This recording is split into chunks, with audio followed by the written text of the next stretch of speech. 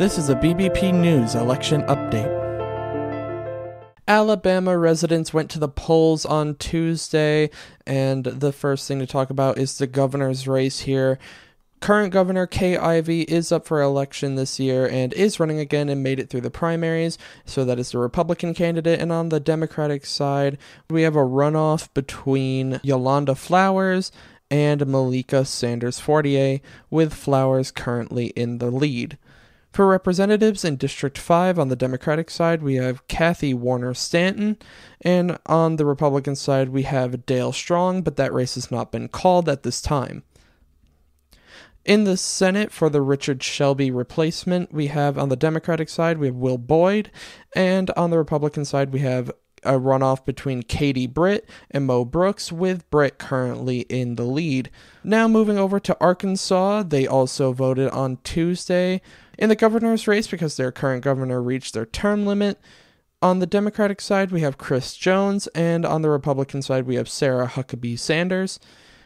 For representatives, we have no key races to report here, so moving right into the Senate, we have John Boozman, who is running for his seat again, and he made it through the primaries, so he is the Republican. And on the Democratic side, we have Natalie James. Now moving over to Georgia in the governor's race, Brian Kemp, the current governor, made it through the primary, so he's the Republican candidate. And for the Democratic candidate, we have Stacey Abrams. And for representatives, in District 10, we have a runoff between Tabitha Johnson Green and Jessica Four. Green is currently in the lead. And on the Republican side, we have a runoff as well between Mike Collins and Vernon Jones, with Collins currently in the lead. In the Senate, Raphael Warnock is running for his seat again and made it through the primaries. He is the Democratic candidate, and he is going up against Republican Herschel Walker. Now we get to our first runoff of the election season, and that is in Texas. In District 1 on the Republican side, we have Nathaniel Moran going up against Jamar Jefferson. In District 30 on the Republican side, we have James Rogers, and on the Democratic side, we have Jasmine Crockett. This has been a BBP News election update.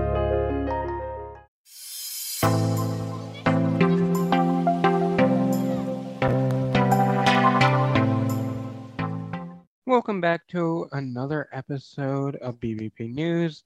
Nick is not here today. It's just me. I can't believe he's letting me fly solo. I can't believe he's trusting me. Hopefully you're in good hands, but a little birdie told me that he will be back later for a good news for this morning, because, you can't miss out on good news, especially now. But anyways, getting right into the weather. This morning in Los Angeles, California, it is mostly sunny, 69 with a mostly sunny weekend. In Houston, Texas, it is sunny today with a high of 94 degrees. Boy, is that hot. And with a mostly sunny weekend. And in Chicago, Illinois, it is raining, 57 with a mostly sunny weekend. And in New York City, it is scattered thunderstorms today with a high of 78 degrees with a mostly sunny weekend. Well, it's Memorial Day weekend. I hope everyone, gets Monday off. They get to enjoy the nice long 3-day weekend. I know I will be. I hope you all will be. But just because there's the 3-day weekend, we will be back here Monday morning. I know Nick's kicking off his 3-day weekend early today. Lucky him. I'm a little bit jealous. I'm not gonna lie. But don't tell him that I said that, because he'll rub it right in. But yeah. I hope to get out, barbecue. The neighbors get together and we have a nice little barbecue, usually Memorial Day weekend. So I'm looking forward to that. And it looks like the weather is supposed to be pretty decent. So I hope wherever you are, the weather will also be decent. But we do have some news to get into this Friday morning. As I'm sure you are all aware, there was a school shooting in Uvalde, Texas, on Tuesday, and according to Governor Abbott, a gunman opened fire in a classroom, killing 19 children and 3 other adults. The gunman is dead after police forced their way in, shooting him, and before arriving to the school, the gunman also shot his grandmother. President Biden addressed the country later that night, and it was less than a 10-minute speech, around 7 minutes long, and it was a primetime address. In the speech, he was obviously upset and emotional. As a nation, we have to ask, when in God's name are we going to stand up to the gun lobby? When in God's name we do what we all know in our gut needs to be done? And even at times he took a defiant tone. I am sick and tired of it. We have to act.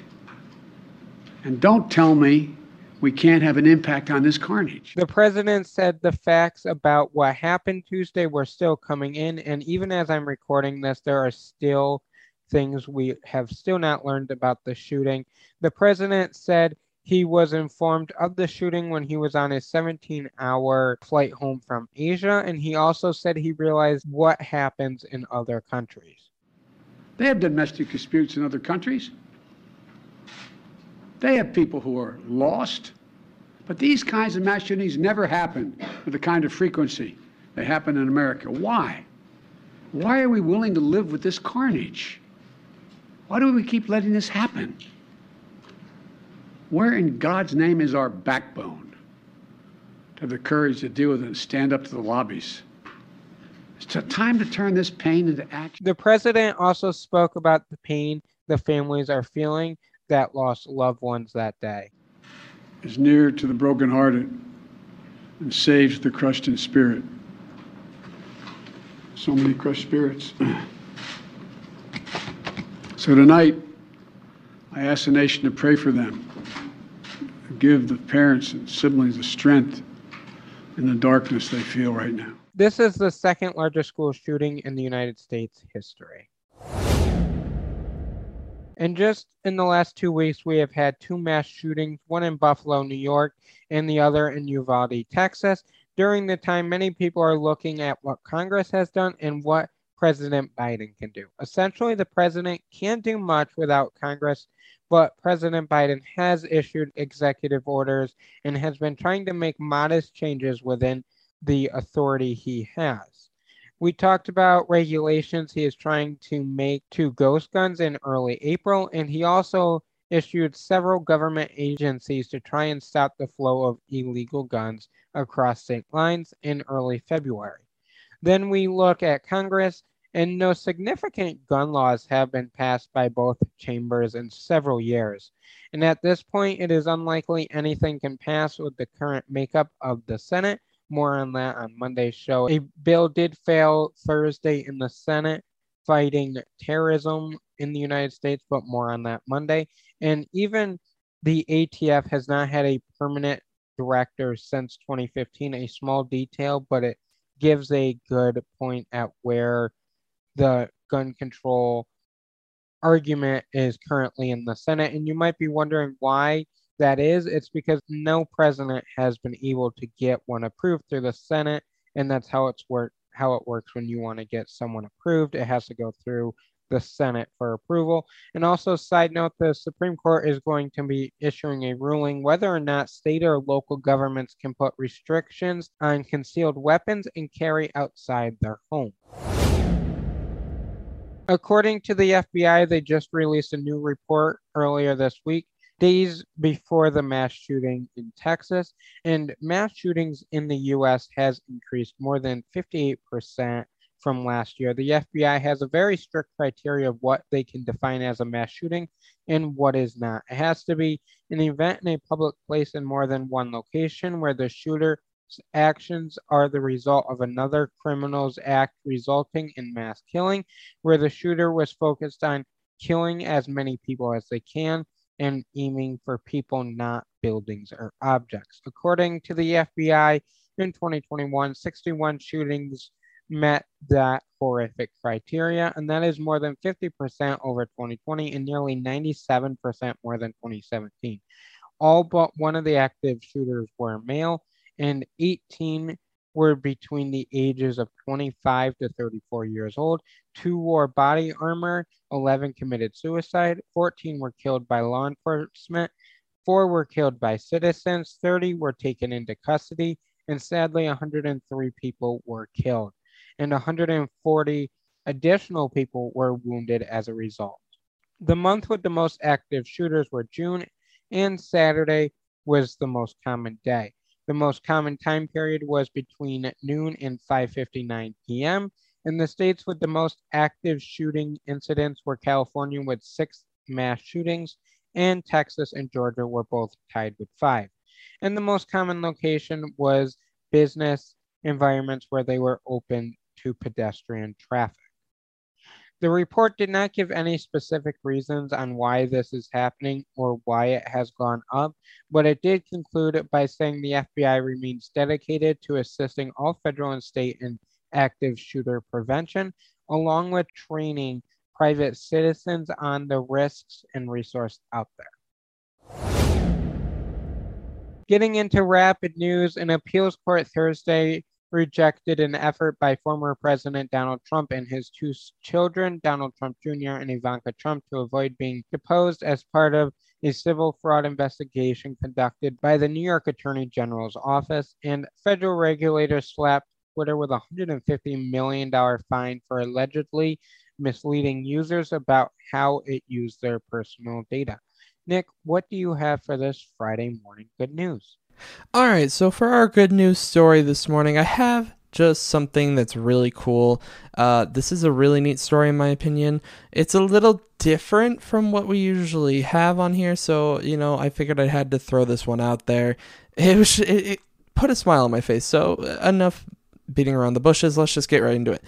The story today is about a 70-year-old woman, Rita Collins, who actually drives a van across country, but doesn't just drive it. She actually drives a portable bookstore. Not even joking. She drives this van across the country to all different states. She's been to 30 states at this point and back and forth across the country 3 times.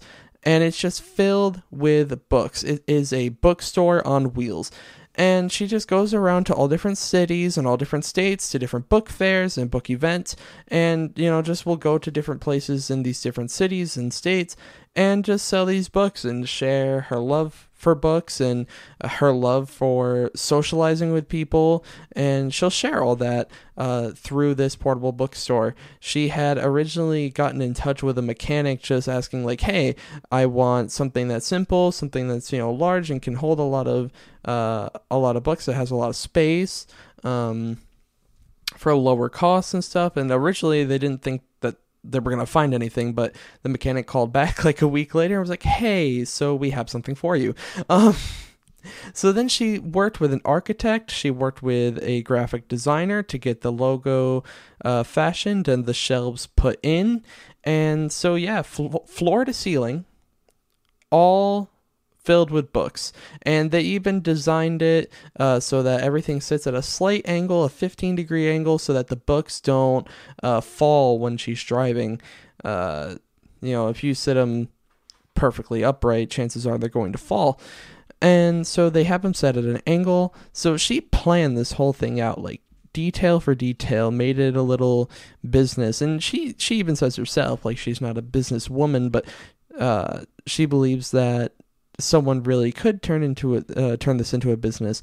And she says she loves the experience. She carries about 600 books fully stocked, and she'll just go to all these different events, and she has gotten the chance to work with a lot of different people and meet a lot of different people, and even had a couple really, really interesting coincidences. At one point, someone bought out almost her entire stock, and she was on her way to another event, called the people setting up the event, told them that she was basically out of books, and then not too long after that, she ran into a book club where a lot of the members brought literal bags of books, and she was able to completely restock her supply.